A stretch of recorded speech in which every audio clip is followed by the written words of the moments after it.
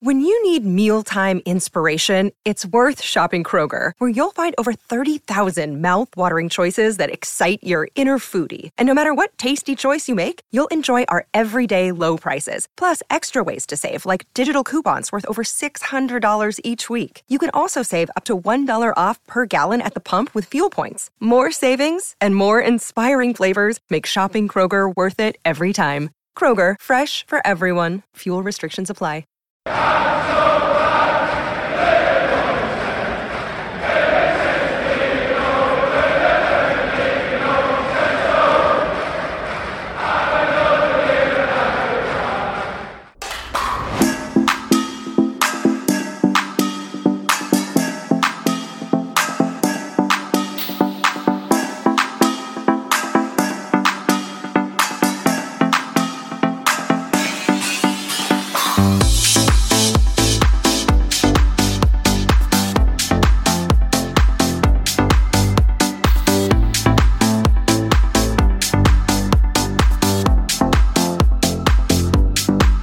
Hello, good evening, and welcome to the Fatback 4 from the LFC Day Trippers. I'm Gavin. With me this week I have got Matt, I have got Keith, and I have got Chris. Shawnee is off in Italy enjoying himself. Emmett is out for, he's out drinking, I think, which is fair enough. Of a Sunday. Yeah, that was Sunday, yeah, so fair play to him. This show was brought to you by Bobby's Wish to Walk. We are €1,400 short of his €150,000 target. So, if you want to now, the link is in the description. You can go in there, click on the link really quickly, make a donation, and come back in and watch us. Or you can copy the link and send it to all your friends and family while you're sitting watching us, which will be great. We will remind you at the end. Arsenal 3, Liverpool 2 at the Emirates today. Not good from Liverpool.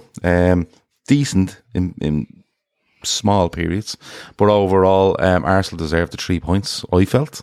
There is a lot of talking points which we're going to try and get through in the next hour to hour and a half. If you're watching, hit the like button. One person has unliked us before we even open our mouth, so fair play, that's solid. I love the dedication. But if you're watching, just hit the like button while you're here. Hit it now, or hit it on your way out, or whatever you want to do. If you have not subscribed, subscribe as well.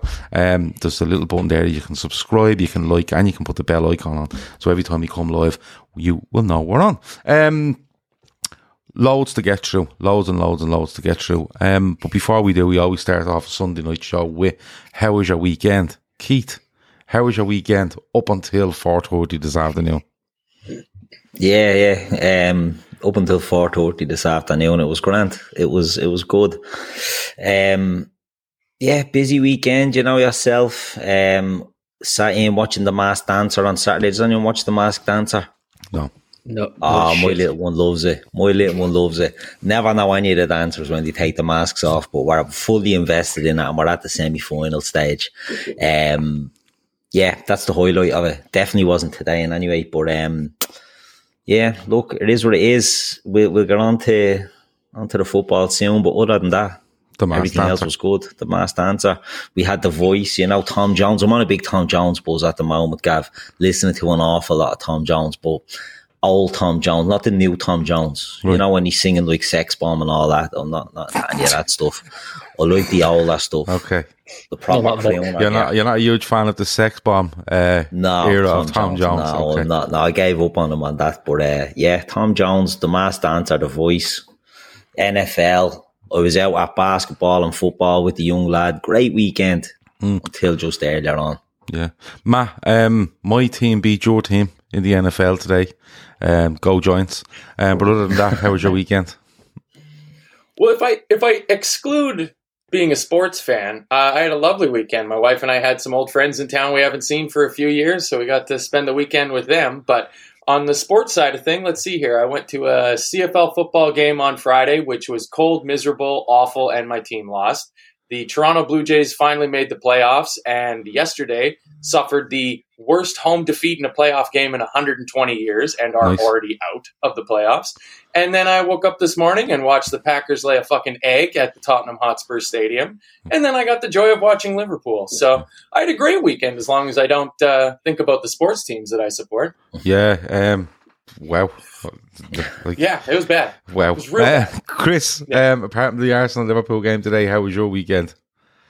It was all right. So, got to my nephew. My daughter got girl of the game, and unlike Liverpool, her team came up behind and won. So that was quite nice. And then it's been, apart from that, was shit. Fair enough. Anyway. Fair enough. Gav, how was your weekend? Mine was fine. You see,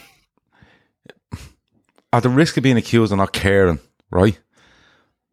I take Liverpool results hard, but I kind of just, whether they win or lose, I can very quickly get out of it and go on to the next one. Yeah. Because I can go quite high when we win, but I don't go too low when we lose. I was fuming for like a half an hour, and then it was like, right, on to the next one. Because that's the sort of season we're in now, in my opinion, and I'll talk about it later. But we're in that sort of season where, listen, this isn't good. We're going to have to sort it out. Do we think we can? We'll talk about that later, but I kind of get over it. The weekend's just made up of kids fucking doing all sorts of sports, isn't it? Like, you know, they're doing too many. Like, my daughter was out playing hurling yesterday, and then she was out doing cross-country running today, and planning for next weekend. And I'm like, give me a break, will you? Fucking every day this is. But look, it was a good weekend. Yeah, it was fairly relaxed, and annoyed for about, not even during the game, annoyed for about half an hour after, and then I thought, right, on to the next one, because that's what we need to do. We just need to keep going. But as I said, we'll talk about it as we move along. So, first things up, the lineup. Liverpool went with the 4 forwards, and you know what? I thought it was the right thing to do. They'd won during the week. He sticks with what he knows or what he has, and what got him a result during the week. And you know, I didn't see any issue in going to Arsenal with the same team. You know, could we defend? Well, yeah, we'll talk about that in a minute. But you know, we had plenty of attackers on the pitch, some in form, some out of form. But I thought it was the right way to go. Keith, you're okay with the lineup? Yeah, I'm okay with the lineup. I think the 4-3-3 has just sort of got us nowhere. Do you know what I mean? I don't think we could. Put it this way: if we'd have reverted back to that, I think there would have been more doom and gloom at the start of the game. So to see him sticking with that was probably the right thing. Personally, I probably would have played Bobby over Jota, but that was just me. I just think he'd give you that bit more if you do need a bit more tracking back. But other than that, now it's unchanged, wasn't it, from Rangers? So yeah, happy enough with that. Chris, same for you. I thought the 2 Brazilian lads would have played, because I assumed Bobby and Fabinho were being rested against Rangers. But that's the only thing I thought might have changed from the lineup he picked. But otherwise, I thought it's all right. Hopefully, we have a good start. Yeah, didn't last very well. No, and Matt, the lineup, because I think everyone was happy with the lineup. I didn't see one person going, oh no, that's the wrong way to go. I thought they just went, fuck it, we're going to come out and go for it, just go for it, and that's the team you have.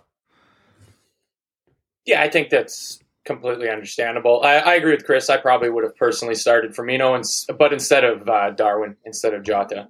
I thought that the two boys that got the good record against Arsenal might get the start, but when I saw the lineup coming out, I was more than happy with it.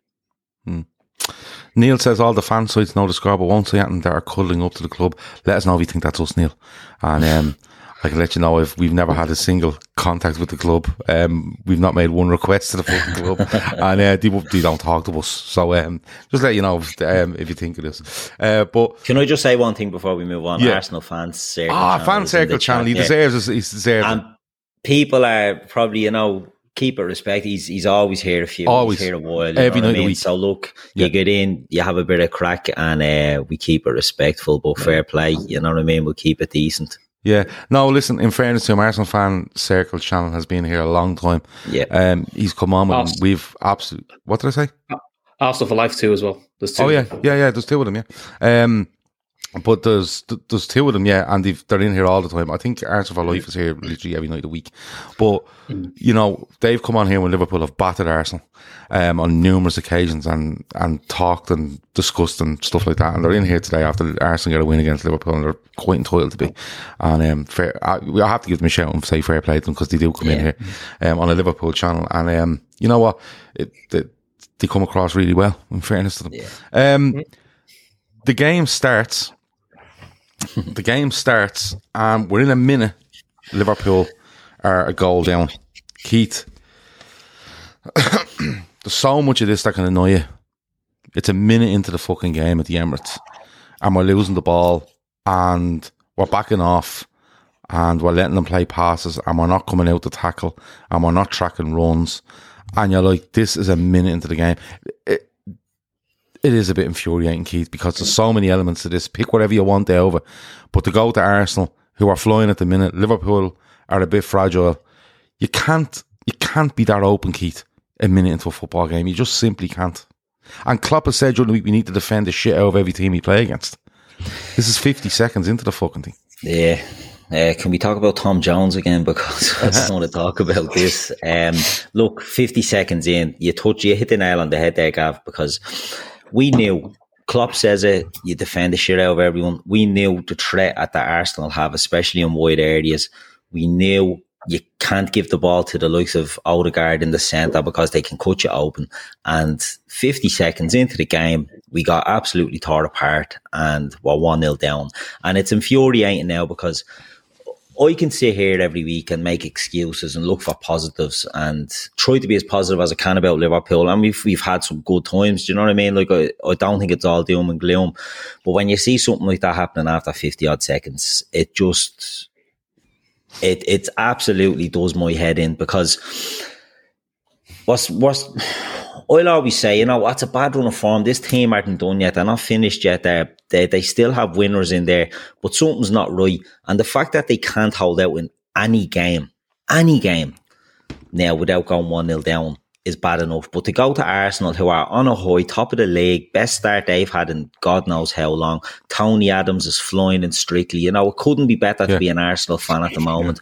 And he might be the bit that gets them over the line here. That could be it. That's probably what they're missing. Do you know what I mean? But it's just another, you know, to give them that goal after, because what it does, does it make a difference to Liverpool? We're used to conceding, but what it does is it gives Arsenal puts the wind in their sails, and it lets them know, look, these are there for the taking. Do I think they capitalised on it? I don't. But I just think that Liverpool, it's the same old shite every single time. And I don't know who's to blame for this, because I see the people blaming FSG. I'm not an FSG apologist by any means, but we have to start looking on the pitch. We have to start looking on the training ground. I don't know what name it said. You know, this is down to not investing. This goal today has nothing to do with the investment you have in the team. It doesn't matter if you buy all the fucking best players. If you come out and you do what you've done there today, this has nothing to do with the quality of player you have.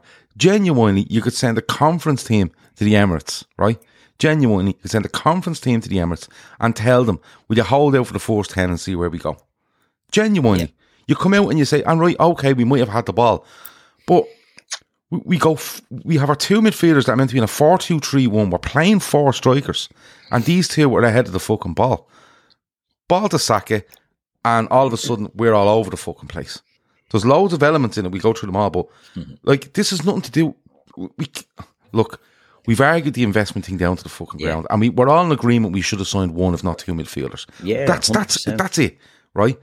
But when it comes down to this, you can't turn around and tell me, oh, well, this is down to the investment. We just stop it. These are all professional footballers on the pitch, right? The goalkeeper you would pick, the right back, the left back, maybe not. He's come in, Robertson's injured. The two centre halves you would have picked. Left back, you can't have Blade. No, but what I'm saying is, you would have Thiago in your team, right? You can argue over Henderson, but where we are right now, you'd have Henderson in the team, right? Because of what we have around us. And you have four strikers in the pitch that you all love, right? Yep. So forget all that for a minute. This is a minute into the fucking game. Yeah. And they're beyond us. Saka is beyond us. Odegaard is beyond us. Martinelli is running beyond us. Their left fullback is getting up there as well. Jesus, everyone is beyond us in 50 seconds of a game. It's just not acceptable, Keith. Sorry, I interrupted you there because I'm getting annoyed. No, I forget what I was going to say. You were talking about Tony Adams. No, you know, it's right. But look, I coach my young lads team. They're only under 9, right? And we walked this weekend. I know this is off topic and all that. We walked this weekend they play 5-a-side at the moment, about transitioning from attack back into defence and getting compact and if you lose the ball up front and the other team turns it over, you have to get back into defensive shape to make it hard for the opposition to score. These kids are 7 and 8 years old, and they're learning about that.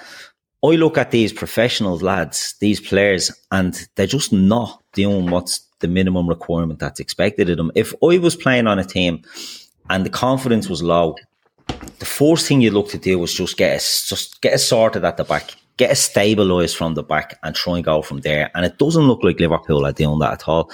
Whether we have the players to do it or not, I don't know. I think we do. I just don't think we're using them right. I think there's question marks over some of the players that are in there, but I don't know if it's down to instruction from Klopp. I don't know if it's just players not putting in 100% or 110% maybe is what you need to play on that Klopp. I don't know if it's just a culmination of all these lads playing too many games and hitting the wall. I just can't put my finger on it, and it's absolutely baffling. No, Keith, hitting the wall, me bollocks. This is 50 seconds into a game. Yeah, I know. 50 seconds exactly. from the end. In the grand scheme of things, this season. If it's 50 seconds from the end of a game, you go, do you know what? We've been fucking working hard and they just corralled got thing. John says Gav doesn't want to blame the owners. He's seen my replies to Jamie Holmes' tweet about the owners. It's all nonsense. Jono, Jamie told us that you need to look at the recruitment for this team. And I said, and this is exactly what I said. I said, first of all, well, you'd have to presume that the owners and Jurgen Klopp were happy with the squad that they went in with. And you can't just blame recruitment. You have to blame the owners if they haven't put money up if Klopp wants it. You have to blame Klopp if the money's there and he doesn't want to spend it. And you have to blame the recruitment if the owners want to spend money, Klopp wants a player and they haven't found one. You can't just pick out one single entity within a club every time something goes wrong. It's not like that. Because when we really do well, we all go, oh, aren't they great? And they great? Everyone's fucking great. But all of a sudden when something goes wrong, you have to pick one entity all the time in every single argument. So it's not nonsense, Jono. And Jono, have you gone and checked from me the profit that Liverpool have made over the last 5 years? I'm waiting. Chris, it has to be said, right, that Odegaard gets too much space and he's not pressed. I don't think the centre-halves cover themselves in glory because they're just treading water. And then Trent, and I hate to say this, but Gary Neville, who I fucking can't stand, made a massive point about his positioning, his body shape, his awareness. He went through this thing for 5 minutes on Sky the other night, and it all came in one fell swoop when Odegaard's looking for Martinelli. Because Trent is just in the completely wrong. Everything's wrong about what he's trying to do. But I don't think he's the only one to blame in that, Chris. No, I don't think he is. I don't think he knows which way to go because he can. There's a runner behind him. There's a runner wide. There's actually 3 on the right hand side. I mean, you wonder where Henderson and Thiago are. Well, they're on the halfway line because they can't get back. And Tsimikas had gone for a wander, which meant Van Dijk was pulled out too far wide. So it was all round just silly, sloppy shite. But I mean, I've seen a few in the comments say, I've checked out, I'm not interested. I've had to do all these post-match shows, and they're fucking hard. Do you know what? And they are fucking hard, and it's really hard when you start getting blamed for results, and you're going, there's no other way to saying it. I'm with you, Gav. We can talk about the investment. I think all 4 of us on this have been on the pod and said, we probably should have bought at least one more in the summer.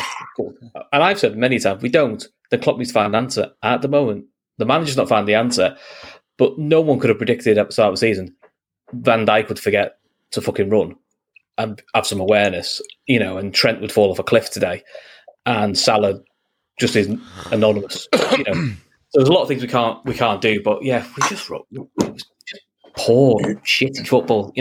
I'm with Keith. My daughter plays for an under 10 side. I wouldn't expect an under 10 side to do. I wouldn't expect an under 10 side to do. But you know what it is, Chris? Do you know what it is as well? We watched the Rangers game on Tuesday night. Well, last Tuesday night, wasn't it? Yeah. And, we were all talking about afterwards how the 2 centre-halves were aggressive. If anything was coming at them, they were coming out and they were aggressive. And it was just so passive from everyone. 50 seconds in, Chris, just so passive. Just, you run there and you pass and we'll just kind of hover here hoping you do something wrong. There's nothing positive in what they're trying to do. It's all very passive. Yeah, but at the same time, to be fair to Rangers, they didn't have anything pace-wise that could overrun our midfield. They've got Martinelli, Saka and Odegaard, who were just fast, the pace with them with Jesus. That's what got behind us, and that's what scared us. Rangers didn't have that. They had one fast lad, Morelos, who after one tackle wasn't interested in the rest of the game. So you could afford to be aggressive. You could afford to push really high because they were never going to hurt you in behind. Arsenal are a different kettle of fish, and just really, really, it's just really amateurish. It's a really amateurish goal, and I don't know. It's just because, unfortunately, I think getting a bit numb to it now. It's just the norm now, isn't it? Let's wait till we concede another goal because it's just the way it is now, and it shouldn't be that way. But you get a bit apathetic about it, going, "We'll go one down in 10 minutes." Why? Because we always fucking do. Yeah, Matt. Matt, it's a real fucking issue. And we talk about application and stuff like that, but I talk about application all the time because I just look and listen. People come back to me and go, "Listen, it's not application; they just don't have it in them anymore," and that's a completely valid argument. But Matt, come on, like Chris, Keith, they've kids playing football, right?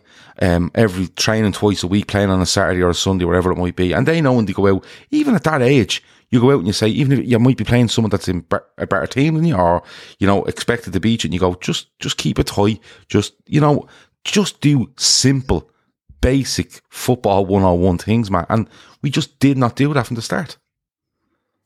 It's the first thing that a new manager does when a team sacks their manager and they bring a new manager in. The first thing they do is shore it up at the back. Stop shipping easy goals. Stop being easy to play against. Stop being easy to score against. And that's the point that we're at now. And it might be a selection thing. I mean, I agree with some of these people in here. We need to blame the owners. I don't think John W. Henry has the pace to play at center half for Liverpool. I don't think Billy Hogan is suited to play in the 6. The owners can't do shit. We're not in the transfer window right now. These are the players that we have. And you talk about, have they hit their limit? We're going to get into it, but it's hard for me to believe that all of the players that a year ago we would have classed as world class, best in position, have all hit the wall at the same fucking time? How is that possible? It's statistically impossible. So there has to be something that can be done tactically in the team. And Tuesday was green shoots to me. I looked at that and went, okay, they're starting to adjust it here and it's going to be better. And within the first fucking minute, it was just out the window. We lost the ball off of the kickoff.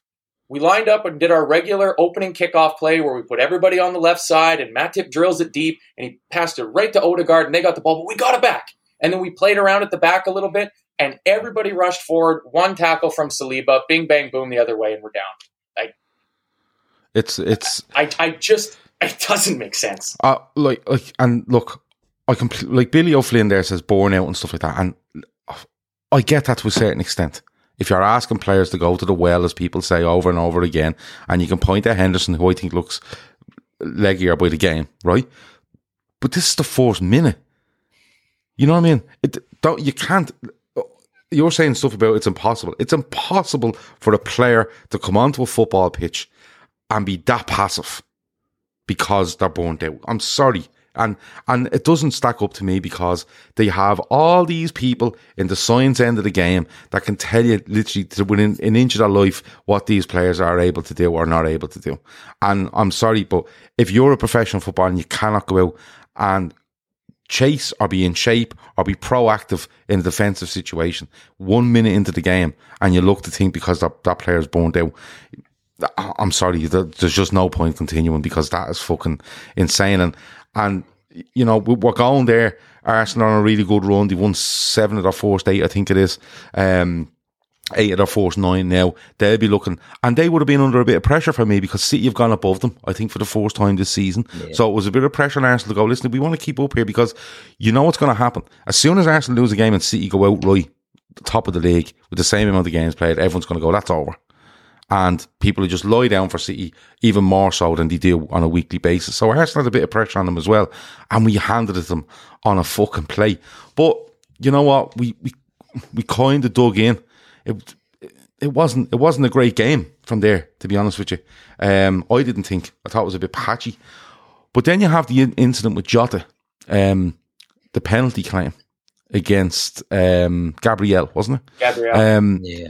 And Keith, I'm not making any excuses for this result, but that's a penalty kick.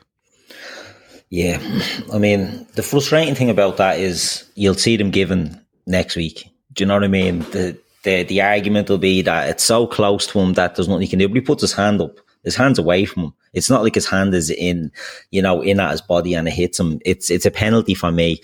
You don't get that. You're like, right, you start getting a bit of a sinking feeling at this stage. But, I've seen people moaning that there wasn't even a check on it. There was a check. I was watching the feed. They were talking about it. The ref went to the VAR. Neville and Tinger are mine, and they say he's in trouble here.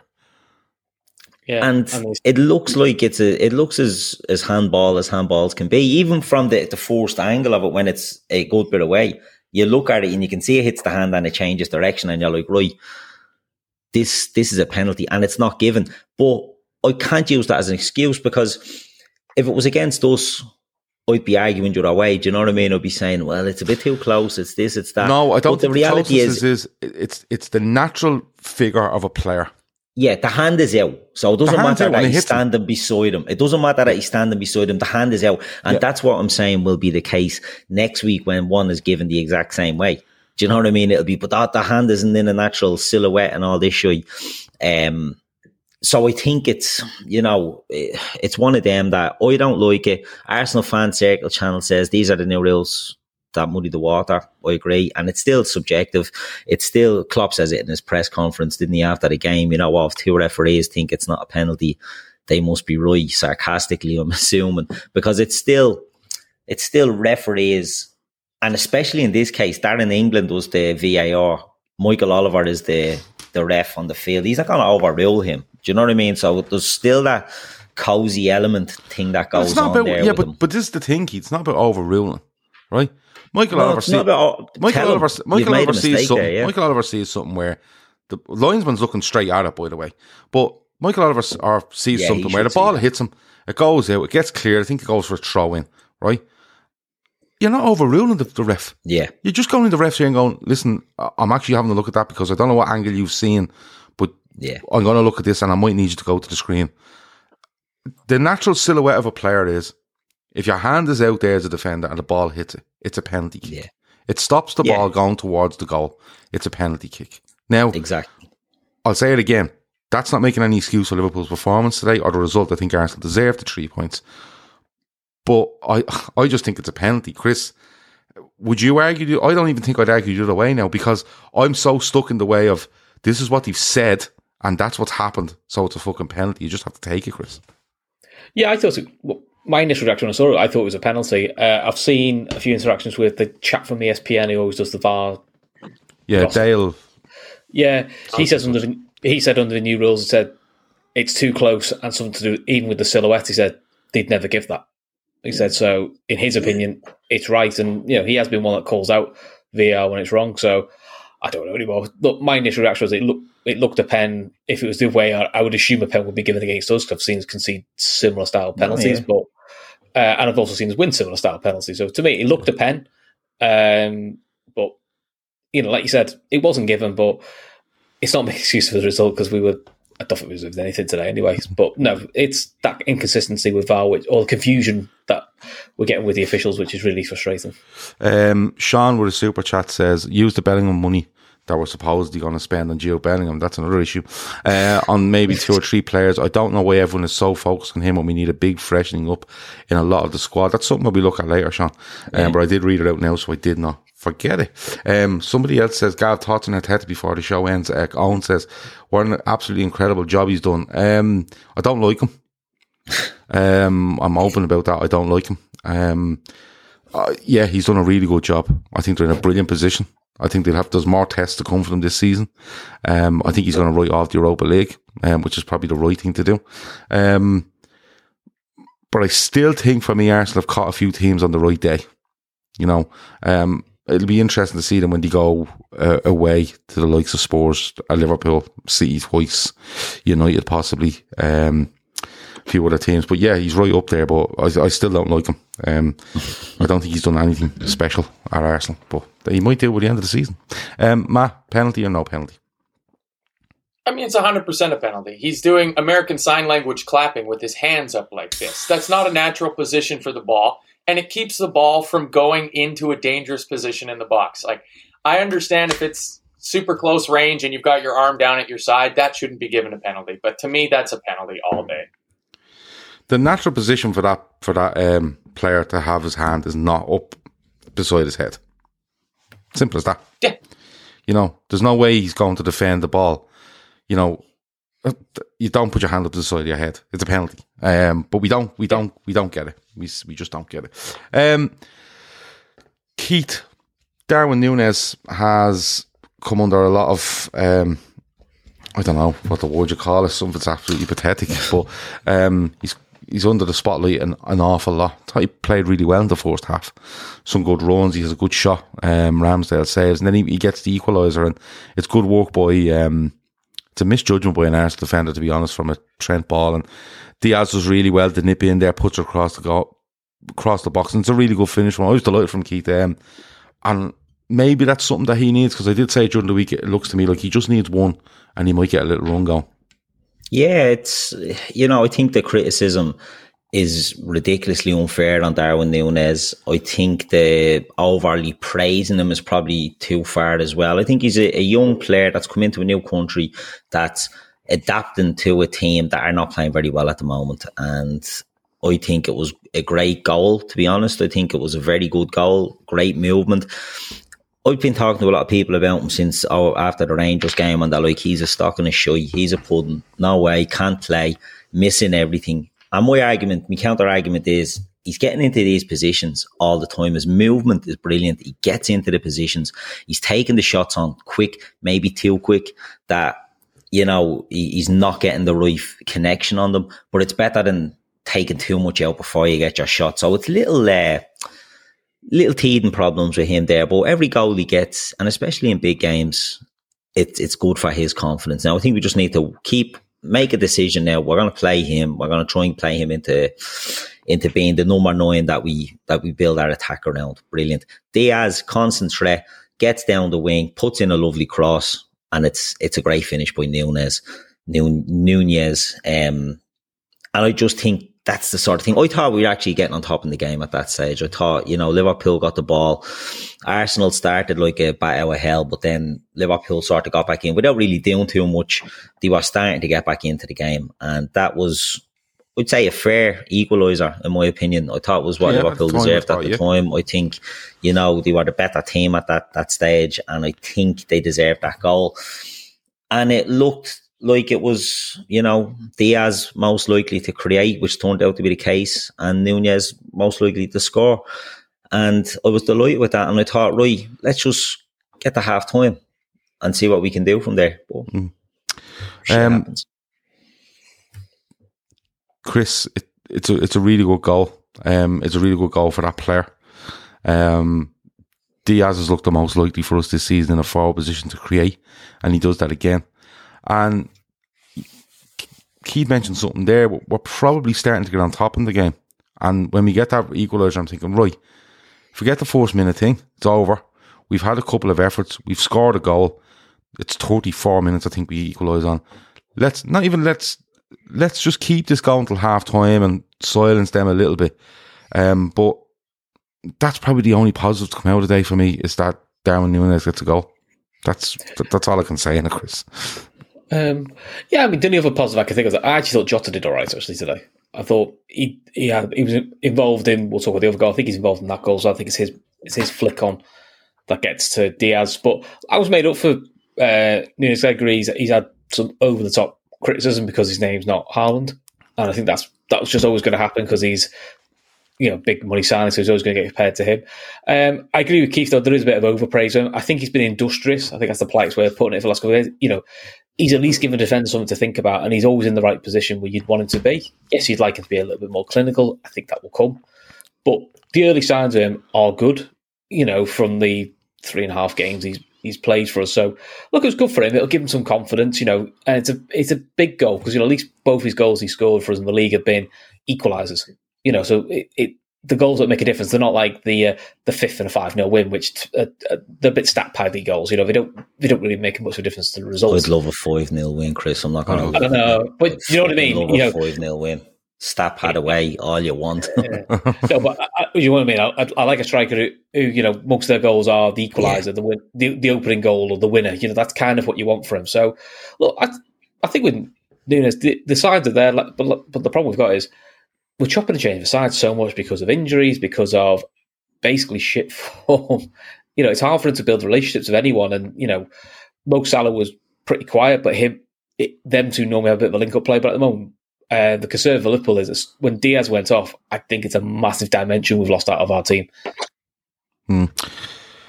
Matt, we've kind of covered it there, but we are happy to see him score because I just think the emphasis on him and the spotlight on him in the media is just a bit mental, and he really enjoyed that one, in fairness to him.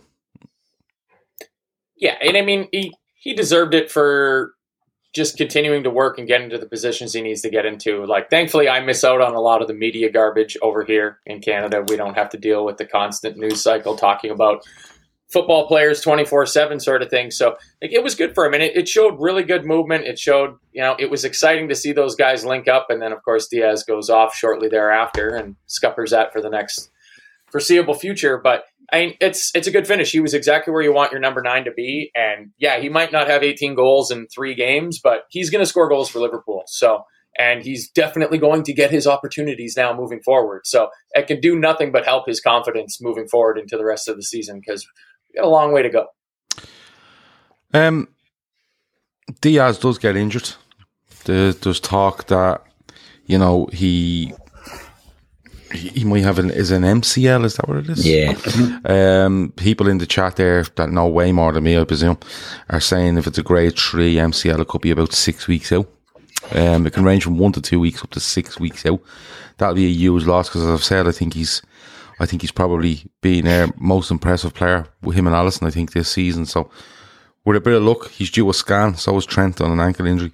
They're both due scans, and hopefully they aren't too bad, because as much as you can slate Trent for his form and stuff like that, and in another sense you don't want to lose Diaz because he's been in quite decent form, there's still 2 more players you don't want to leave or lose for a period of time. We're talking about getting to half time, and we don't. Of course we fucking don't. And again, we're just so exposed off an attack we have. And I have to be honest with you. Yeah. Take him out. Just put him in the crowd. Keith. And take the yellow. Yeah, but Keith, the ball breaks, right? The ball breaks. Arsenal are moving with it. Okay. Trent is following Martinelli, isn't it? No, not Trent's following. Henderson is following Martinelli. Yeah. Trent is in the middle of the pitch, looking at, I think it's Jesus running off the back of him, and that should be his man. You just watch him, continuously watch him, because I think it's actually Jota trying to get back at the back post, right? Which is fine. They're absolutely trying to get back. That's fine. Martinelli turns in, gets down the left hand side, and Trent decides that he's the man in the centre of the pitch, but he's not going to be the man anymore. He's going to take a massive 25-yard sprint across towards Martinelli, who's in the process of turning inside Henderson. He does Henderson quite well, in fairness, right? And just runs past him. Just literally runs past. Doesn't go near the ball. Doesn't go near Martinelli. Just runs past the whole incident. The ball gets put across. There's actually, I think it might be Thiago getting back in, that kind of puts Martinelli off. It goes across the box, and who's there but Jesus in the middle, not on his own, because someone else has been attracted to him then, because Trent's gone missing, and Saka is in at the back post. And Keith, we talk about the first minute of the game, but this is as important. You're back in the game, you're slightly getting on top, but it's okay to get at 1-1 at Arsenal. The form they're in, the form we're in, get in at half time, regroup a little bit and iron out a few issues. But what in the name of fucking Jesus are we playing at? This game goes in a pattern, right? So we can see that the worst possible times on all 3 of the goals, right? 50 seconds in, boom. And it going in at half time. What was it, 40? What minute were we in? About 48? There was 5 minutes of injury time.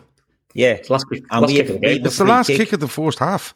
We have a free kick and we're sending everyone up for this fucking free kick. Do you know what I mean? And we're getting caught and we're not getting back. And it's so fucking infuriating. You're right. Trent is in the middle where the fullbacks tend to go, isn't it, when they're defending the set pieces? Yeah. But he makes the stupid fucking decision to run across. And as you said, just run past Martinelli. Everyone knows what's happening here. Do you know what I mean? But if Martinelli is putting that ball, Keith, if he stays on his left foot, Martinelli, he puts it across the box. If Trent stays in his central position, he is probably favoured to clear it. Okay? But Trent needs to look around and go, well, if he pulls inside Henderson here, there's fellas making their way back that might get a tackle in or a block or just put him off. And I'm still central. I'm defending my goal. That's all you need to be. In the position to defend your... Listen, if Martinelli plays one into the feet of Jesus, who flicks it up and smashes it in the net, you go, well, listen, I was in the position, he just fucking done me. That's fine. But to run out of the central part of the pitch over and not do anything. Yeah. Like, he literally ran past the two of them as if he was going past them to go, as if he was going to shop. He was like somebody running past two strangers that were having a chat on the corner, and he just runs by them as if he's going to the shop. It's fucking insane. It's ridiculous. It's ridiculous. And I just can't get over it. You know, this comes back down to defensive lapses, not just from him, but from everybody. Matip doesn't cover himself in any glory on this goal. Do you know what I mean? Like, it's a litany of errors. A litany of errors. From the fact that they don't get cleaned out twice in that break, there should be someone taking down any Arsenal player that's anywhere fucking near the ball. But they don't do it, and it's something that Liverpool are guilty of. And someone's criticising Thiago for not wiping him out. I think Thiago has that little bit of snide in him, that since he's come into the team, he's not afraid to do that. But I just think we're a team that's fucking absolutely in the gutter with confidence, and everyone's afraid to make the mistake. And the mistake is constantly coming. Do you know what I mean? We're not doing the basics right, and everyone is just playing with fear that they're going to make a balls of it. And Thiago doesn't want to be picking up a yellow or a red, so he wants to stay on, so he's letting them go. It's the Van Dijk syndrome as well, when players are coming up to him, hands behind the back, will stand off, and they just hitting goals past. If Trent runs out there to the left-hand side of Jordan Henderson because he feels that Martinelli's going to cut back and he can get in front of him and block something, I'm absolutely fine with that. But to run over there and just run into open space, and it's as if he doesn't realise the game, what's happening in this situation. It's like stupid. He just feels that, oh, I'm the right back and it's happening over there. But in the whole situation, he has to hold, and he has to hold to the point where if he stays there and Matip gets back in, or, you know, Van Dijk gets back in, and he looks around, he goes, them two will come back in, I can move out now because them two are coming back in. But it's just like, I just thought it was ridiculous. It was everything about it. You could pick it apart. The whole. Yeah, you could. And it's not even me worst of the bleeding three. We'll get on to that one in a minute. Yeah, but Chris, it's just like people are saying there, his head is in the clouds. He's just, he's trying to overcompensate for this. But I just can't find an excuse for Chris. I really can't. I can't even find half a reason for it. No, I mean, look. Thiago should take him out. Henderson, I don't think... Listen, Martin is a hard player to mark, but if you're going to engage him outside the box. If you foul him, A, you're not going to get sent off, and B, you're going to kill the attack. Trent, to me, just seems like he's almost like trying to overcompensate. As in, he's in the right position, and he's trying to... I don't know what it's like a brain fart. He just thinks, I can get it. He's got in his head that he can get over there and cut the cross out. Why he thinks he can get over there? Because he actually runs past Martinelli. He goes that quick at him, he runs past him. I mean, I do debate whether he should have been on the pitch at that point, because I'm surprised he stood up after he got his ankle caught.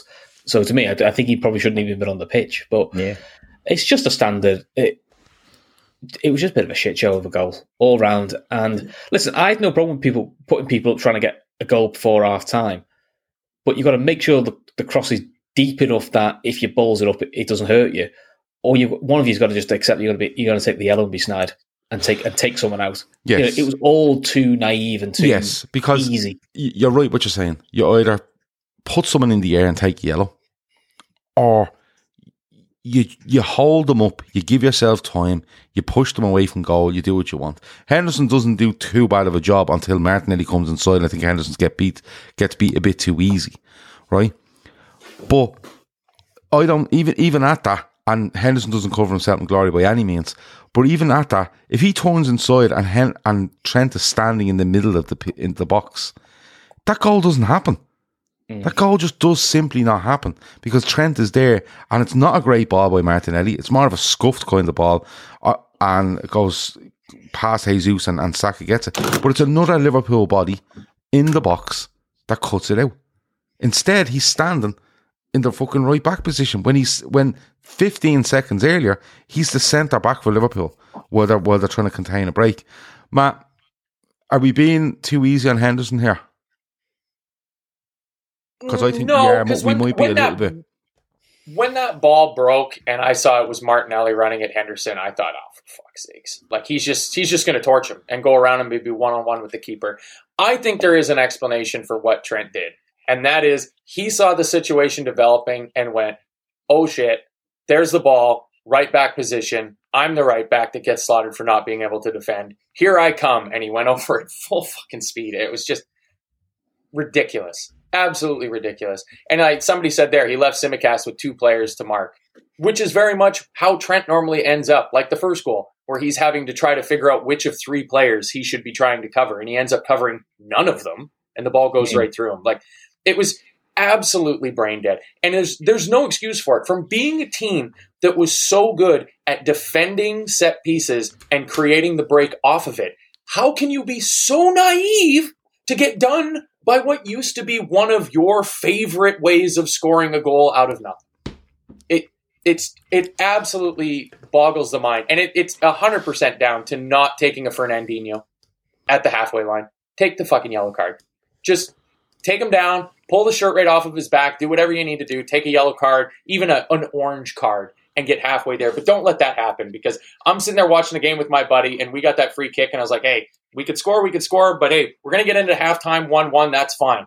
And 10 seconds later, and we're down. O'Neill says he thinks Trent is coming over to stop Martinelli getting past Henderson, but didn't stop the cutback. But if he doesn't, he just runs past the two of them. He runs past. He's actually further past both of them. Yeah, he runs. I mean, it was great because going into halftime, Trent had picked up a copy of the Echo for the whole team to read because he got sent for it.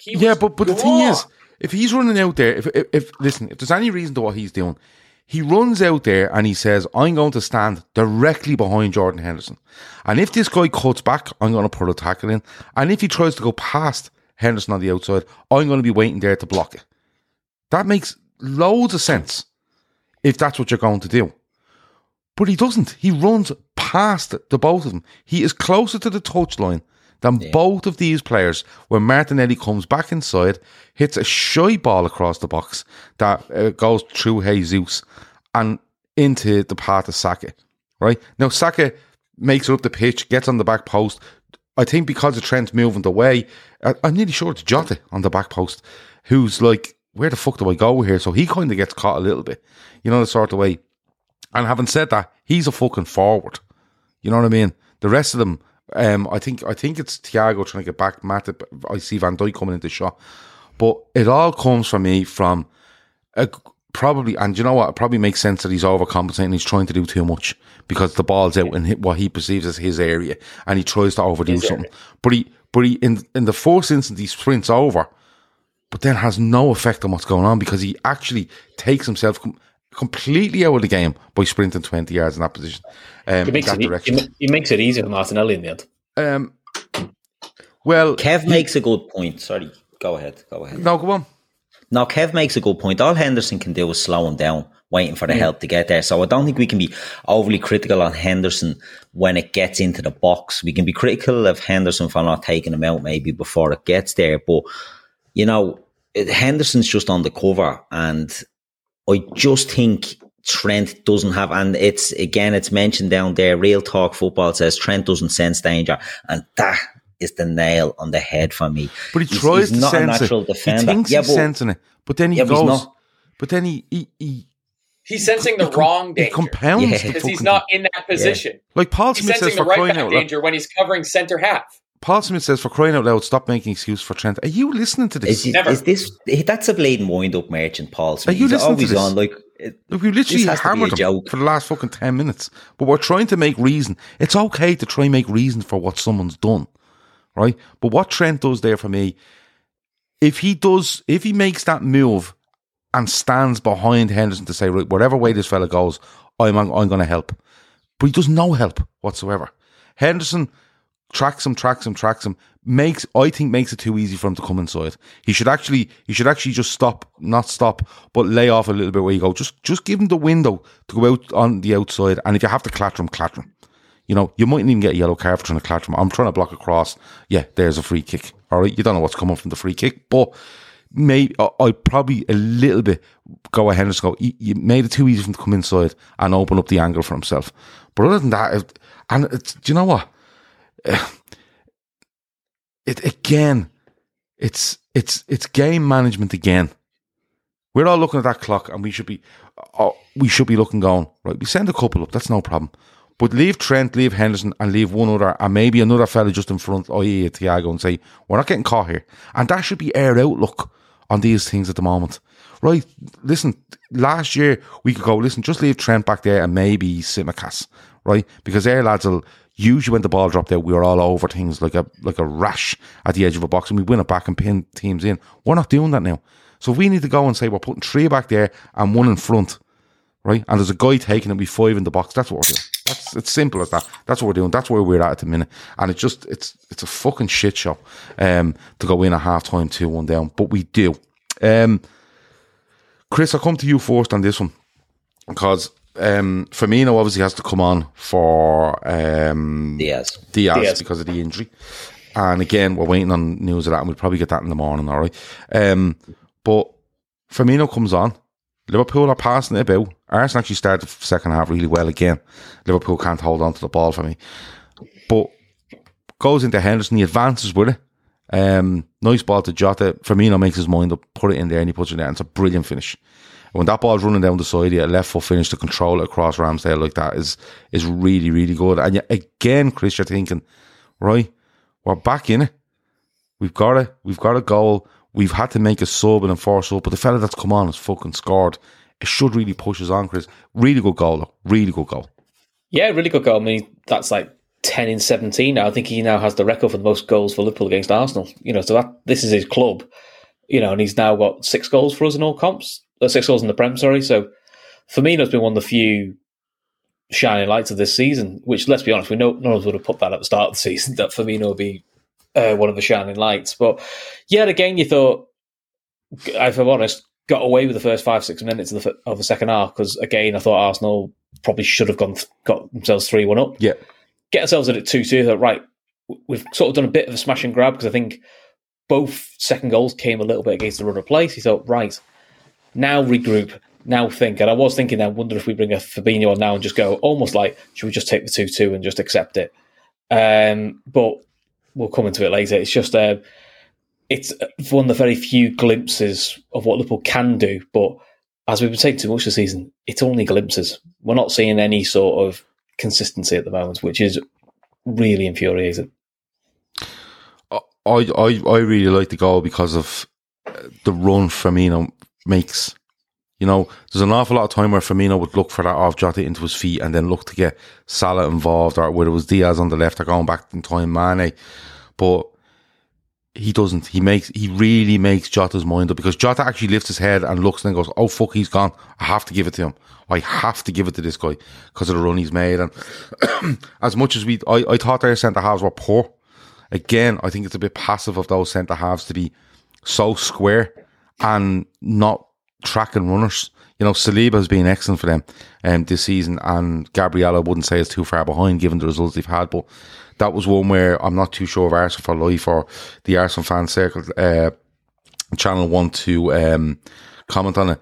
But I thought their centre-halves were poor, but Firmino makes his mind up, put it in there, and he finishes it so well because it's right in against the bottom of the post. Like, it's a really, really good finish. Matt, I want to talk to subs, because a lot of people feel that the subs made us weaker. Do you go along with that? Yeah, in a way, because, I mean, we took Diaz and Trent off for Firmino and Joe Gomez, who's playing out of position. So for just the two subs that covered for the injuries, of course that made us weaker. Like, Luis Diaz has been our most... Trent no, I mean on paper. You look at those subs and you just look at it in the match report and you go, oh, geez, you had to take Diaz off for Firmino and Trent off for Joe Gomez. That's bad. But the two players that came on, they weren't poor. I thought Fabinho was poor when he came on, and I think that Harvey Elliott looked lost as all hell in this formation. It was a bit of a scramble of where exactly our players were playing. Like, there's one thing going from our tried and tested 4-3-3 into this 4-2-4 or 4-2-3-1, 4-4-2, whatever it is. But it seemed like when Harvey came on that it was just kind of like throw your hands up in the air. Maybe he can create something. And it just, it was pretty exasperating. And I think a couple questions need to be asked about what was the plan with the substitutes? Like, what were we trying to do? Were we trying to just see out the 2-2? Because it didn't really look like it. At 3-2, I'd rather he'd thrown Carvalho on than Elliott. Because Carvalho's, in the few games he's played for, has shown he's got a knack for getting a goal or creating a chance off the bench. Elliott's, most of his play's been playing 8 in midfield. He hasn't yet sort of shown that he is like an impact sub player. So that game, to me, not using Carvalho at all was the odd one. If you talk about the Henderson one, I assumed Henderson staying on and Salah going off was, well, Salah didn't do anything all game, which we'll talk about that later. But I thought Henderson was just, I would have just there almost being told to plug a gap. In other words, not an attacking sense, more of a cover Joe Gomez, because Martinelli was ripping him. But he's ripped, Martinelli's done to a lot of right backs, but both right backs found Martinelli difficult to deal with. So I didn't know if that was more of a negative defensive move. Let's be honest, we lost the game, so it didn't work. But that was my logic for that was the only logic I could see for it. Keith, we score, right? He brings on Konate for Matip, right? Now, he has to bring on Firmino for Diaz, which is fine, and he has to bring on Gomez for Trent. So that's no issue with them. I have no issue either, because I thought Joe Gomez won't do much for you going forward, but we're nearly at the point where we're asking for Trent to drop back a little bit to make us a bit more solid. And Joe Gomez does that naturally, all right? Just the player he is. He's not a marauding right back, quarterback style right back, whatever it might be. But then he does Fabinho for Salah, right? And someone in the chat would have been probably one of the Arsenal fans said when he seen that, it screamed that he wanted a draw. But was it justified to change? Because he's changing the shape a little bit for me. Then he's getting Fabinho, he's getting Henderson, he's getting Thiago in there. But just on Salah, he does nothing in the game. Poxy, nothing. Real. And I did see. Yeah, no, not just this game, but I did see someone say there, taking him off was criminal because there was just no pace there. But he didn't use his pace once in the fucking game. Up to that. So could you understand the reason behind it? I didn't understand the Elliott for Jota one, I'm going to be honest. No. To be honest, they're the two. Konate, I could understand the Konate one because I thought Matip was absolutely poison as well. I think, the Bobby one, the force from an injury, Bobby scores a goal. Can't argue with that change. I think the Trent one, it's right. Look, I'm screaming out for this because we need defensive stability, and I don't think Martinelli roasts him that much, to be honest. I think Martinelli, the type of player he is, will always get the better. And he gives Martinelli a good belt as well. But that wasn't happening. Do you know what I mean? And that was needed. So I was happy enough with them too. Konate for Matip, I was happy enough with. No issue with Salah getting hooked because he was fucking dreadful, right? Dreadful. Passio says there as well, we are down to one winger in the squad. He probably wanted to save his legs, but... Well, if he's your winger, the Arsenal fan channel, a great point there earlier. Arteta deserves credit for putting Tomiyasu, a right-footed player, on him. How easy is it to suss this fella out? Because he's hugging the touchline, he's cutting in. That's all he's doing. Now, I don't want to give him too much stick, but it was said in the chat earlier as well, again, one of the Arsenal lads said it, is this an Adebayor, or not Adebayor, what's your other fella? Aubameyang. Where you're given that big whopper contract and you're not getting. We have not seen a fucking scratch out of him yet. But it's not down to the contract. If I was going to get this, it's not down to the contract. No, I don't think it is. It's gone since the AFCON, in my opinion, when his troubles have started. He needs to start producing for us, Bukav, because he's we were talking last year about Blade and him being the best player in the world. And I want to apologise to the real best players in the world because I got swept up in that. He is not playing good. He was, in my opinion, I'd say one of the worst two on the pitch today. One of the worst players out on that pitch today, Mo Salah. Ineffective, uninterested, done fuck all. Now getting to the sub, was it the right thing to do? People are giving out about Henderson going out onto the right. He done more on the right than Salah did. Do you know what I mean? But John asks, when did he question the coaches for how they're using Mo Salah? There's no way he wants to be stuck to that sideline like a traditional winger. He's to hold the play that way. He spent his whole Liverpool career like this. Yeah, but I know where Jono's coming from. Salah looks to me like he used to drift inside. He'd pick up positions fairly close to the central striker when he played a natural tree up there. Yeah. And now he does look like he's just in a very tight corridor. How much of that is down to coaching and how much is down to Salah? I cannot believe that the Liverpool coaches are telling him to get wider because he's not right-footed. Do you know what I mean? So if you're playing an inverted winger, you don't put them on the touchline because if they beat their man, they're going to cut back onto their good footing anyway. So I can't understand why Mo Salah is being put out there by instruction. But in saying that, why does Trent not track back when he loses the ball? In any game. Is that down to Trent being an idiot? I don't believe he is. Is it down to instruction from the coaches? At what stage is that's what John was asking. That's what I mean. At what stage is this coaches, down to? Is it down to the coaching?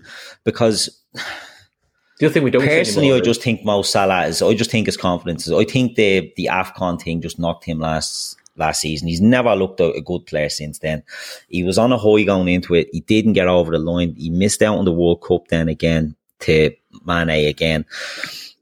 I think he took it a bit, not personally, but I think he just took it all on and hasn't been able to produce. He's only got about 4 goals for us in open play since then. Yeah.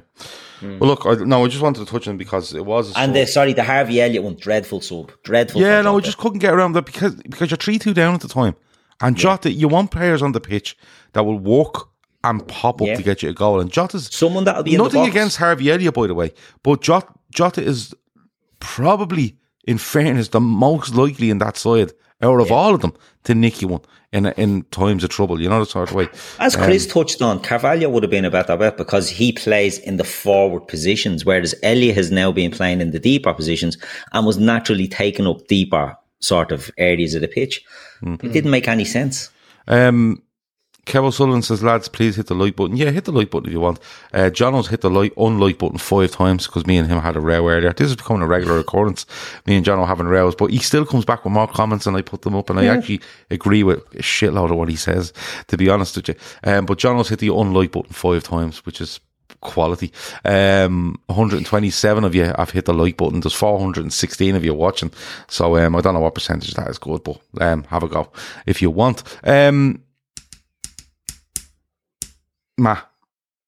The penalty. I don't want to say it was coming, but Arsenal were really turning the screw. Really, no, what I mean is I didn't think the penalty was coming, but Arsenal were really turning the screw, right?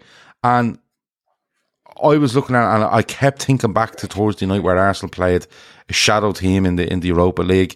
We've had a couple of days rest. We haven't really. We played on Tuesday with a full team and it might start to show. And that's probably why he's made a couple of those subs as well. But, like we've talked about first minute goals, last minute in the first half. But this is just like, can we please fucking kick the football far?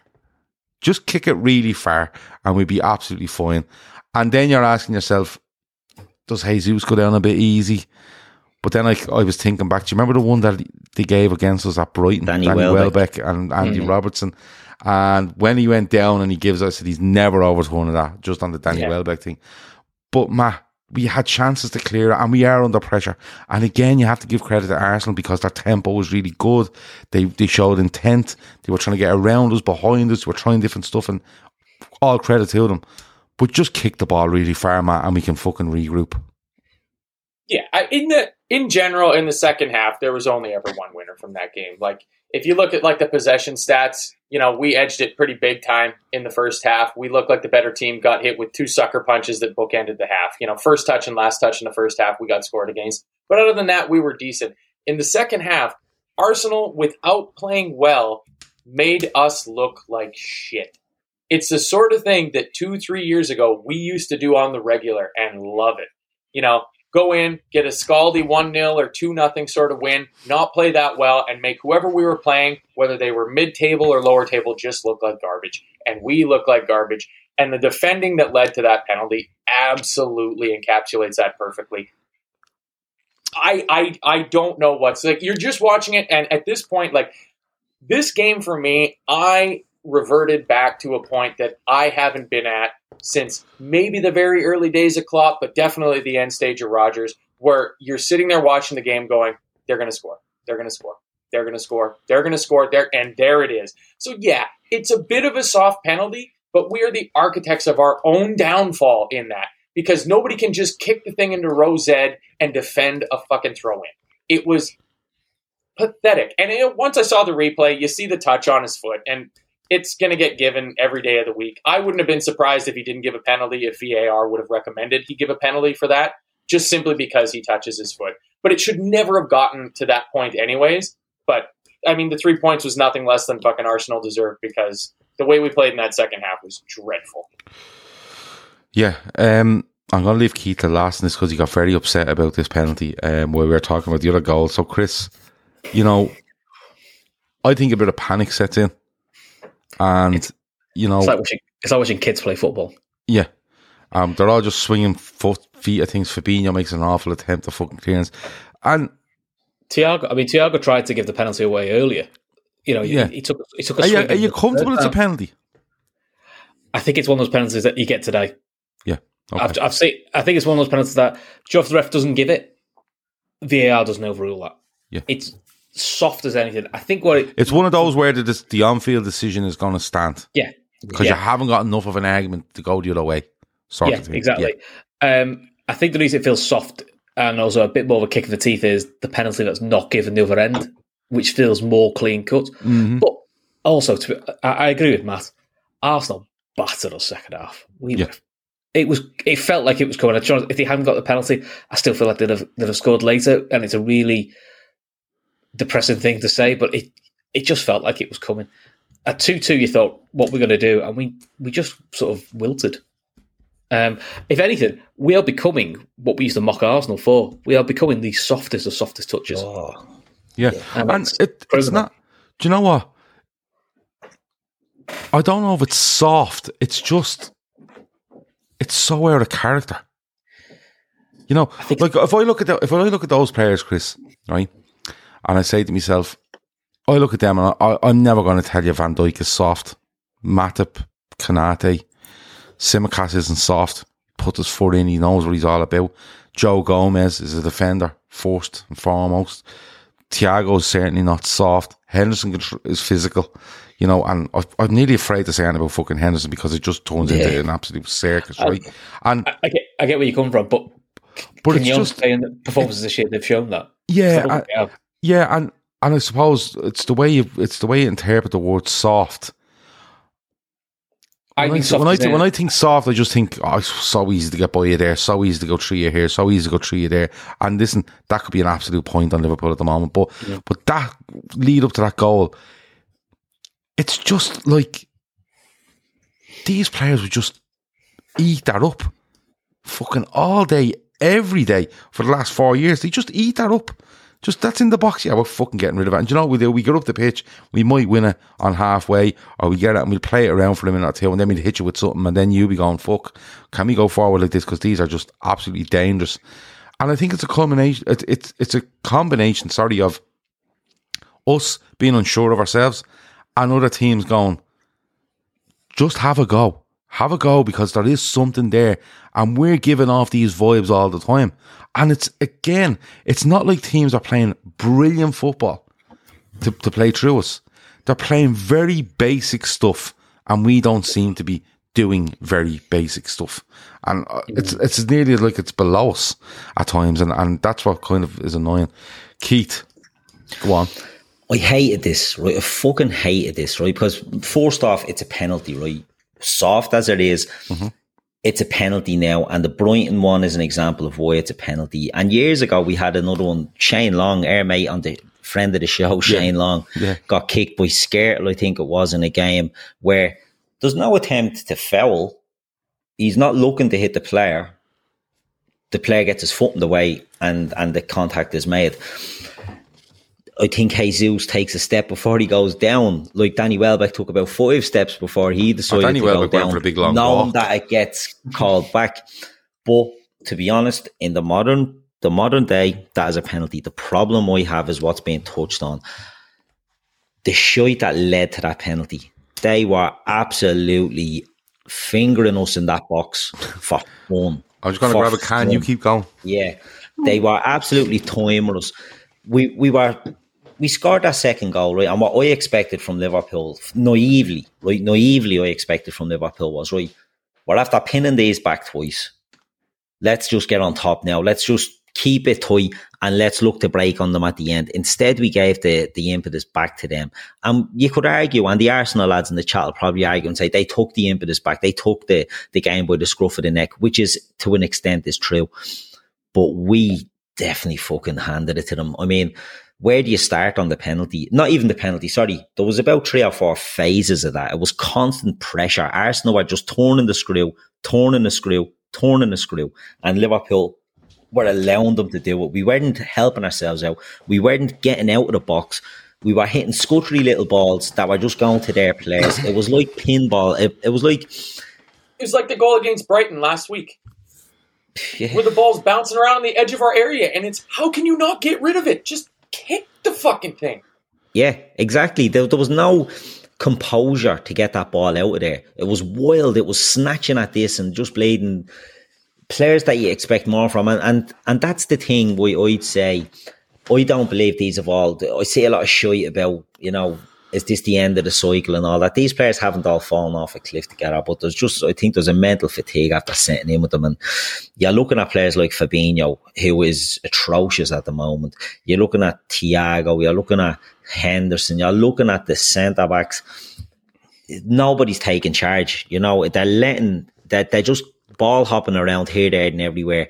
And eventually the penalty is given. Because if you don't, good teams, attacking teams that are constantly applying pressure get more penalties than teams who don't. And that's because they get the ball in the box and they're constantly trying to get in, and desperate teams are throwing feet out and kicking and doing that. It works out that, the stats bear out that the teams that have most touches in the opposition's box get more penalties. And that's a very simple fucking way of looking at it. And you're looking at that. It was a microcosm of all those years that we were challenging for league titles and winning leagues and winning Champions Leagues, and everybody's moaning about Liverpool getting soft penalties because you're constantly putting teams under pressure in the box, and tiredness sets in and a leg will come out, and we just looked absolutely shattered. We looked like we were on the sauce last night and got in late. All the players, none of them took ownership of it. It disgusted me. I'll just quickly on a keep before we move on to the last couple of talking points, but we've spoken so many times, Keith, about how many leaders we have in this team, how many captains we have in this team, and how many people, they all hold each other to such a high standard, and they really show that in games, our games, whatever it might be, if you watch training videos, wherever it might be. I don't know if enough of them leaders / captains are playing that role at the minute. Like, you can be out of form, you can be trying a new system, things can be going a bit wrong, but you'll always have those 4 or 5 players that are like, come on, just, but there doesn't seem to be much of that at the minute, Keith, where there's a lot of looking around. There's an awful lot of looking around where in the past you'd see players hammering each other, and not for mistakes, but just hammering each other for don't let that happen again, or push on here, Standards or watch this. He got in behind you. Don't do that again. But it doesn't seem to be an awful lot of that. No, there's no leaders there, and I don't know if it's down to all our leaders are going through maybe a little crisis in confidence at the moment. If you go through the leaders in the team, Van Dijk, it was said on this show before, is Van Dijk got one eye on the World Cup that he doesn't want to miss because he missed the Euros? Is he? And it's hard. It's a hard, Keith, as well, I suppose, that it's hard for you to shout at somebody when that person knows you're shouting at them and you're not fucking covering yourself in glory either. Has a bit of a domino effect on you, does it? Exactly. There's nobody there. Trent needs a rocket up him, but can Virgil give it to him at the moment? No. Can Hendo give it to him? No. Can Salah give it to him? No. Do you know what I mean? So there's these players that are all the leaders that we have. They're not playing well. None of them are playing well. And that's what's killing. Alisson is the exception to that rule. But other than that, it's poor performances. And before we do move on, I just want to say great penalty by Saka, because he scored a couple now. He missed the penalty for England, obviously, as we all know, in the final of the Euros. And I think he said at the time he never took a penalty even in training. Stepped up, took it and missed, and since then has scored big penalties for Arsenal. So he's an excellent player, that young fella. And it was a good penalty. But yeah, Liverpool short on leadership. No bollocks about them. Too soft, easy to predict. You know how to attack them. You know how to expose them.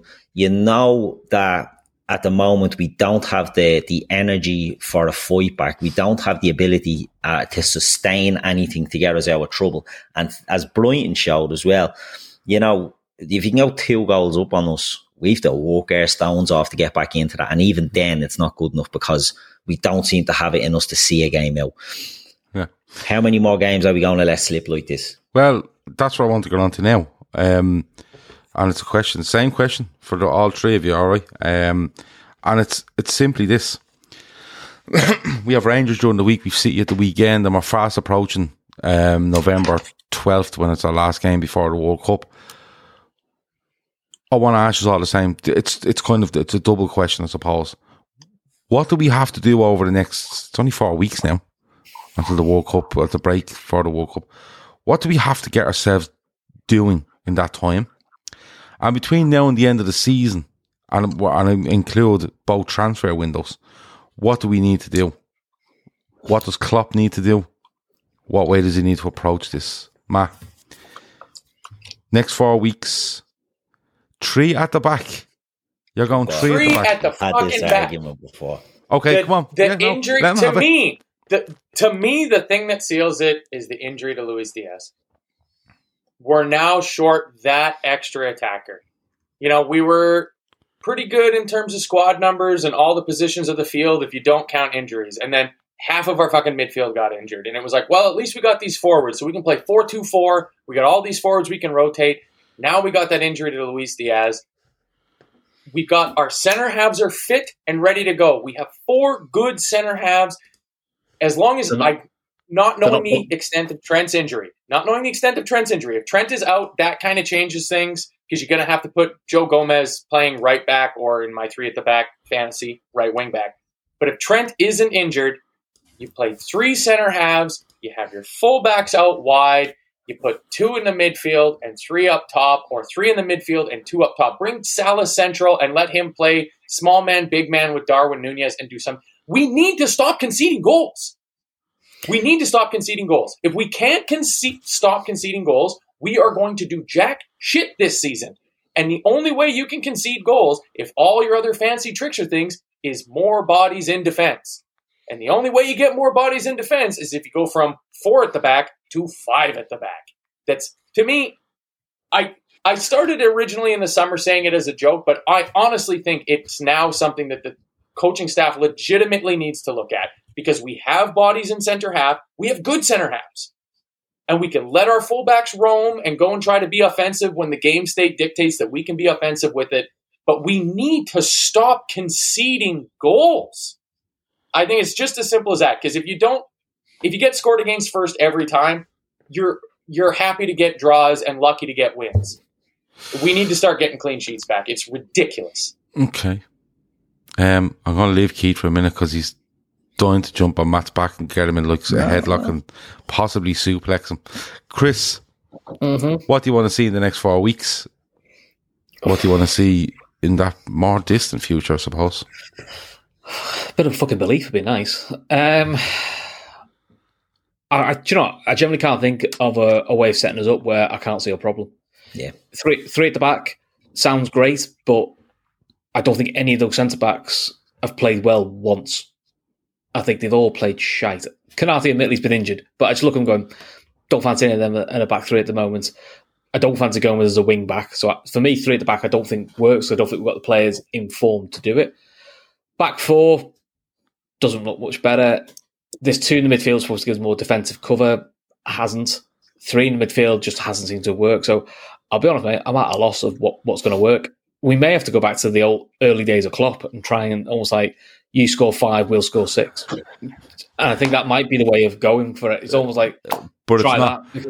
What else can we do? But I don't think we're scoring enough, so I don't know if that's going to work. Yeah. Keith? The reason I don't agree with Matt, right? The reason I don't agree is Jurgen Klopp does not play a back three. For Liverpool to switch to a back three, I think it has to be a conscious decision in the summer and you have to walk your bollocks off on it. I don't know where you walk on this. We've had too many games. Do you know what I mean? We switch to a 3 now. I think it just causes huge problems. We don't have the personnel to do it, in my opinion. We don't have the wide players. Never mind the 3 at the back. 3 at the back is a very defensive system. It's too defensive. It takes away from the attack. The reason I wouldn't do it is just because I don't think Klopp would play that way.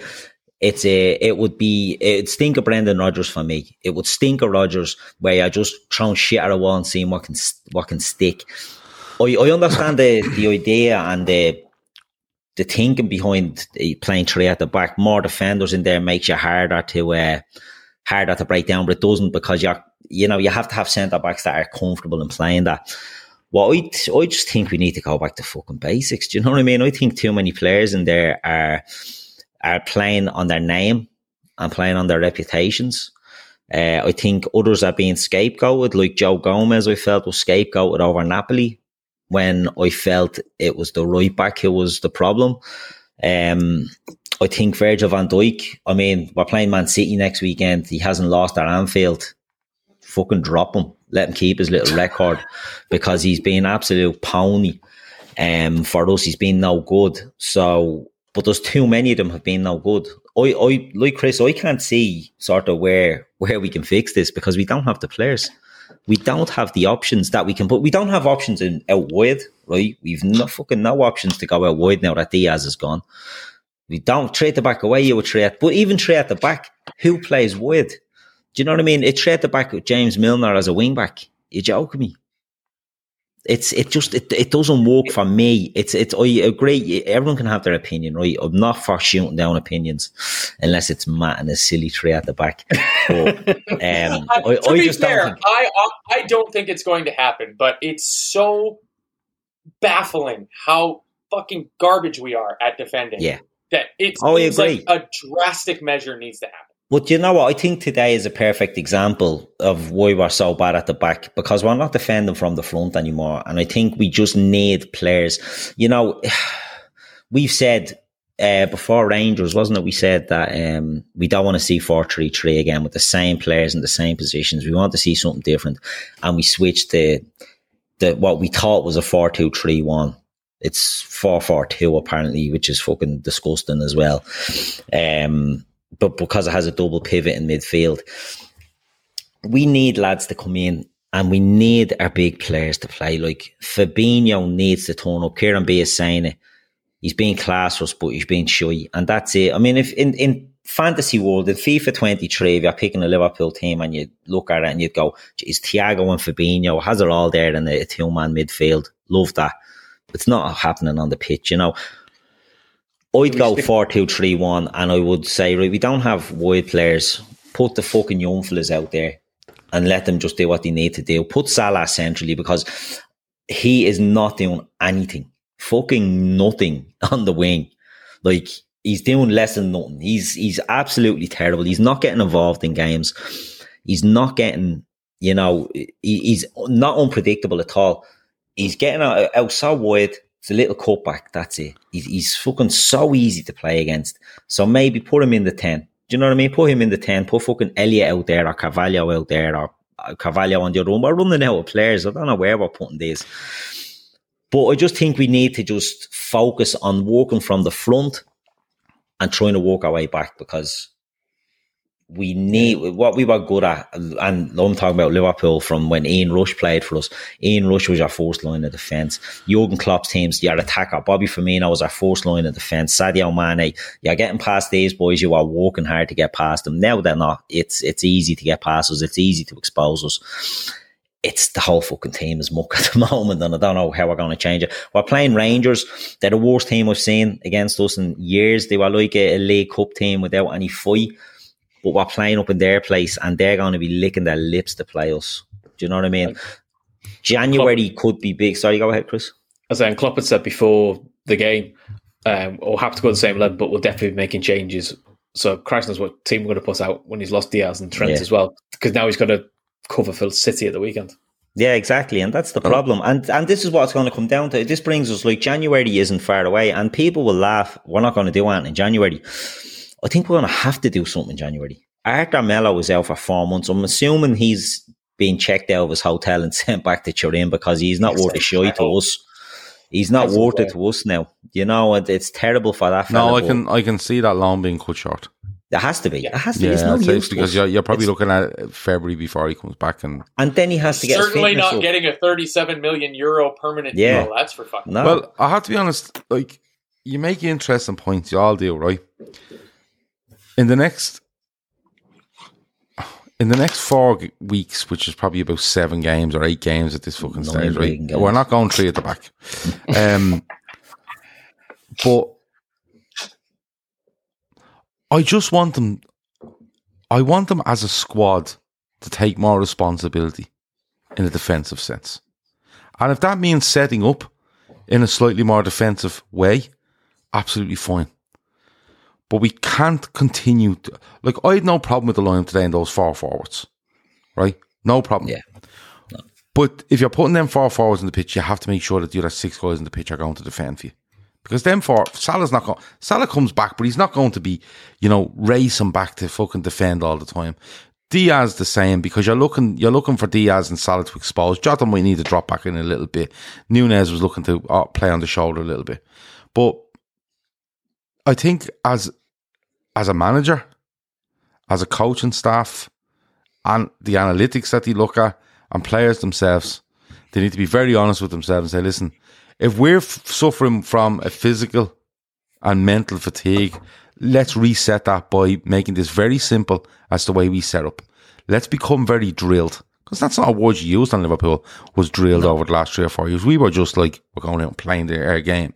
Now, we are drilled in the way we play our game, but we are so good at being in people's faces and not letting them get out that we could get away with certain things on the break. But if we need to come out and be a little bit more defensively drilled, I'm absolutely fine with that. I'd put Elliott in the 10.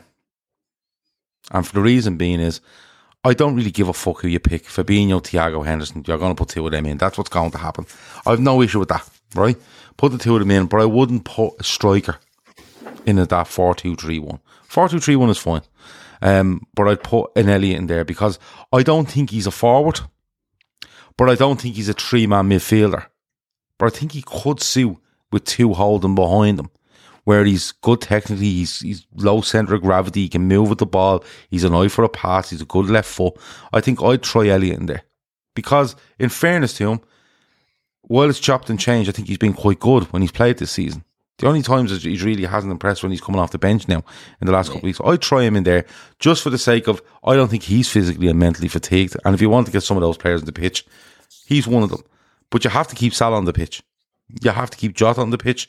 Nunez, Firmino, if they have to chop and change, absolutely fine. They're not going to drop Van Dijk. They're going to probably put Konate in beside him. Trent might be injured. Get that Ramsey fella fit and play him. Because if you've signed him as a right back and he's in your first team squad, he plays. Simple as that. And Robertson may be back. That's what I would do in the short term.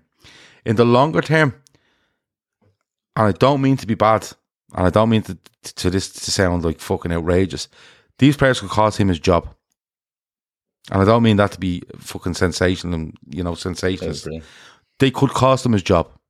Because it could get to the stage where, not that it's Jurgen Klopp's ability as a manager, because I think he's as I've said, he's the best football manager we've had since Paisley, and I stand by that. But he's pissing up against the wall, and he's talking to that fucking wall at the same time if these continue to do that. And there's only so much Klopp can get with these group of players if it continues like this, where there's nothing more he can do. So I think Klopp needs, over a longer period of time, i.e. the next 8-9 months, with that break in the middle for a transfer window, Klopp needs to really evaluate as to what players are showing up. Are they physically capable? If they're not, we're going to have to do something about it. Are they mentally capable? No? Fine. We're going to have to do something about it. Do they fit what we want to do? No. Okay, we might have to do something about it. He's going to have to show a ruthless streak. And when I say him, I mean him. I mean the recruitment. I mean the club owners. They all need to show a ruthless streak, because as much as I think that this is a bad run of form, which is lasting 10, 12 games at this stage, it can very, very easily turn into a massive rut that's so fucking hard to get out of, right? And the only way you get out of it is if you're ruthless. And there might be players there that a lot of people like, where you go, no, we need to try something different here. The cycle has turned. I'm not saying it has, but it probably has come the end of this year or the end of this season. And you need to just be ruthless. And that's where, and I've said it earlier, you don't pick out one single entity within the club when there's a problem. They're all linked, because when things are good, they're all put under the one umbrella and given massive credit, rightfully so. But I think over the next possibly 3 months, definitely 9, there's going to have to be a ruthless streak here. And if there's a ruthless streak, you may see some decisions that will kind of make you go, well, but it will also show that we're willing to move on from players if, through no fault of their own, they've ran and they've hit a wall. That's my take on it. Well, who are you talking about, Gav? Who are you hinting at? It feels like you got a big name that you're... No, I'm not. I'm not hinting at any big player. I'm not hinting at any player. But what I'm saying is... Because I'm wondering if it's Virgil. Because to me, the biggest question mark in our team is, what the fuck has happened to Virgil van Dijk? No, I think I mentioned it earlier. I think we were right to call these guys leaders and captains and all this sort of thing. But I think, while you said earlier, it's impossible for all these players to just hit a wall at the same time. I agree with that. But but for them all to look a bit meek, a little bit timid, altogether, I don't think is impossible, because they're all looking at each other going, well, you're not fucking doing it 100%. And who am I to listen to you when you're not fucking doing it? And that can gather pace very quickly. I just think, and listen, this isn't me turning around going, spend 500 million, because we're not going to. But I think all the, there's loads of rumours around Jude Bellingham and this rebuild and this stuff like that. And we have signed players to rebuild. The likes of Carvalho, the likes of Nunez, Diaz. They've all been signed as Kanate. They've all been signed as part of a rebuild. But I think when we get down to it, at the end of this year, going into January, and definitely getting into the start of next season and that transfer window that's coming up, this period is going to tell Jurgen Klopp a hell of a lot about himself, about players that are there, and the amount of time they're at the club, and maybe you do something about it. The recruitment, the owners, it's going to tell them a hell of a lot, and it's going to tell us a hell of a lot in the next 9 months. So, and that's key. Do you know what? I think the recruitment is key, because Julian Ward now finds himself third place behind Aidy Ward and Danny Ward in the Ward shitebag list of Liverpool FC, because he has not covered himself in any glory with the squad building. I'm a huge fan of Darwin Núñez, but if we didn't have money to build our squad, and we just do Darwin Núñez and Fabio Carvalho and who else? Calvin Ramsey, and we've left ourselves so short, I think I think January is going to have to be busy. Has to be. With Arthur going back and players now picking up knocks, January has to be busy. And I think it'll tell us if this fella has the minerals or not. Yeah, but somebody said earlier that I think it was Billy Hogan done an interview back in whenever it was and said that they always have precautions in place if we don't make the top 4. Why was he saying stuff like that? I don't think that's a bad thing. I don't think it's a bad thing if you have precautions in place if something doesn't go right. But you get away with it once. Yeah. But if it continues into a second season or a third season and 5, that's when you really fucking start to struggle, both financially off the pitch and on the pitch. And that's what Liverpool have to avoid. Now, listen, we're sitting here 6 points off the top 4, right? With probably the worst start in the Premier League in probably fucking 10 years, right? It's not all lost, but we need to, Keith's right, we need to go back to basics. Chris is right in saying, you can't see a formation that stops us from leaking goals. Matt just wants 3 at the back, and you never know, you might see it. He's just going to keep knocking it up. And every time he puts it up, all I think of that song is ATB, Till I Come. But look, there's probably loads of ways out of this, but it's going to be down to Klopp, his coaching staff, and the players. Exactly. And can't let them off the hook. It's probably going to come down to the players being honest with Klopp, and Klopp being a little bit more honest with the players as to, you probably can't do this anymore. And if you can't, then you're the only option we have to evaluate and we have to adjust. And that's where the 3 at the back probably thing comes in. But I don't think that happens. As much as I'd like it to happen from Matt, I just don't think it happens. I didn't want to say this, but I did enjoy that show because it's good to have the chats. A couple of things before we go though. I want to touch on something that happened earlier in the week in Donegal, because there's one girl in that seems to be a massive Liverpool fan, and it's a massive tragedy that happened and I hope I'm saying this right, Creaslock in Donegal, where it looks like a tragic accident, an explosion at a garage, service station. Petrol station, has claimed the lives of 10 people. Horrific scenes from there. And you know what? When you start thinking about things like that, and then you're thinking about who should play in the 10 for Liverpool, it kind of pales into insignificance, but the people have been named in that tragedy, the 10 that have passed away, and we're a podcast that we broadcast out of Ireland. Donegal is in the north of Ireland, for anyone that doesn't know. And it was just horrendous to watch what was going on there during the week. And some of the stories of, the hospital staff nearby, the emergency services, hotels not taking bookings and giving free rooms away to first responders, which was just a community pulling together, and a wider community as well, not just Donegal. We've seen, emergency services come from the other side of the border in Northern Ireland, help coming from there as well, help coming from further away in the Republic of Ireland. So I just wanted to say, the names have been released. It's Catherine O'Donnell, James Monaghan, Robert Garvey, Shauna Flanagan Garvey, Leona Harper, Jessica Gallagher, James O'Flaherty, Martin McGill, Martina Martin, and Hugh Kelly. I hope that's all the names, because that's the ones that are being listed. But you know what? It kind of shows that, in football is important to a lot of us, but when things like that happen, it really does show the real importance in things that go on in life. So I want to send their condolences to everyone in that community that's been affected by it. And you know what? There's one or two that I think listen to our podcast that are friends with people, or friends of the families that have had people pass away and that. And we just want to say rest in peace to all of them, because I didn't want to let this week go without commenting on that. But we didn't want to comment on it too early, because, you end up nearly watering it down by mentioning it 3 or 4 times. You wanted to give it a proper say. Well said. The last thing is Bobby's Wish to Walk. Now, when we took this on, it was at around €30,000. We're not completely responsible for what's gone on.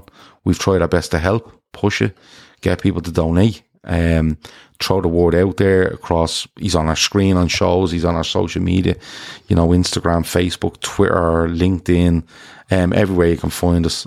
We've tried to push for Bobby Smith, who's 7, to go to America and get his life-changing surgery very similar to the one that we held with Sienna last year.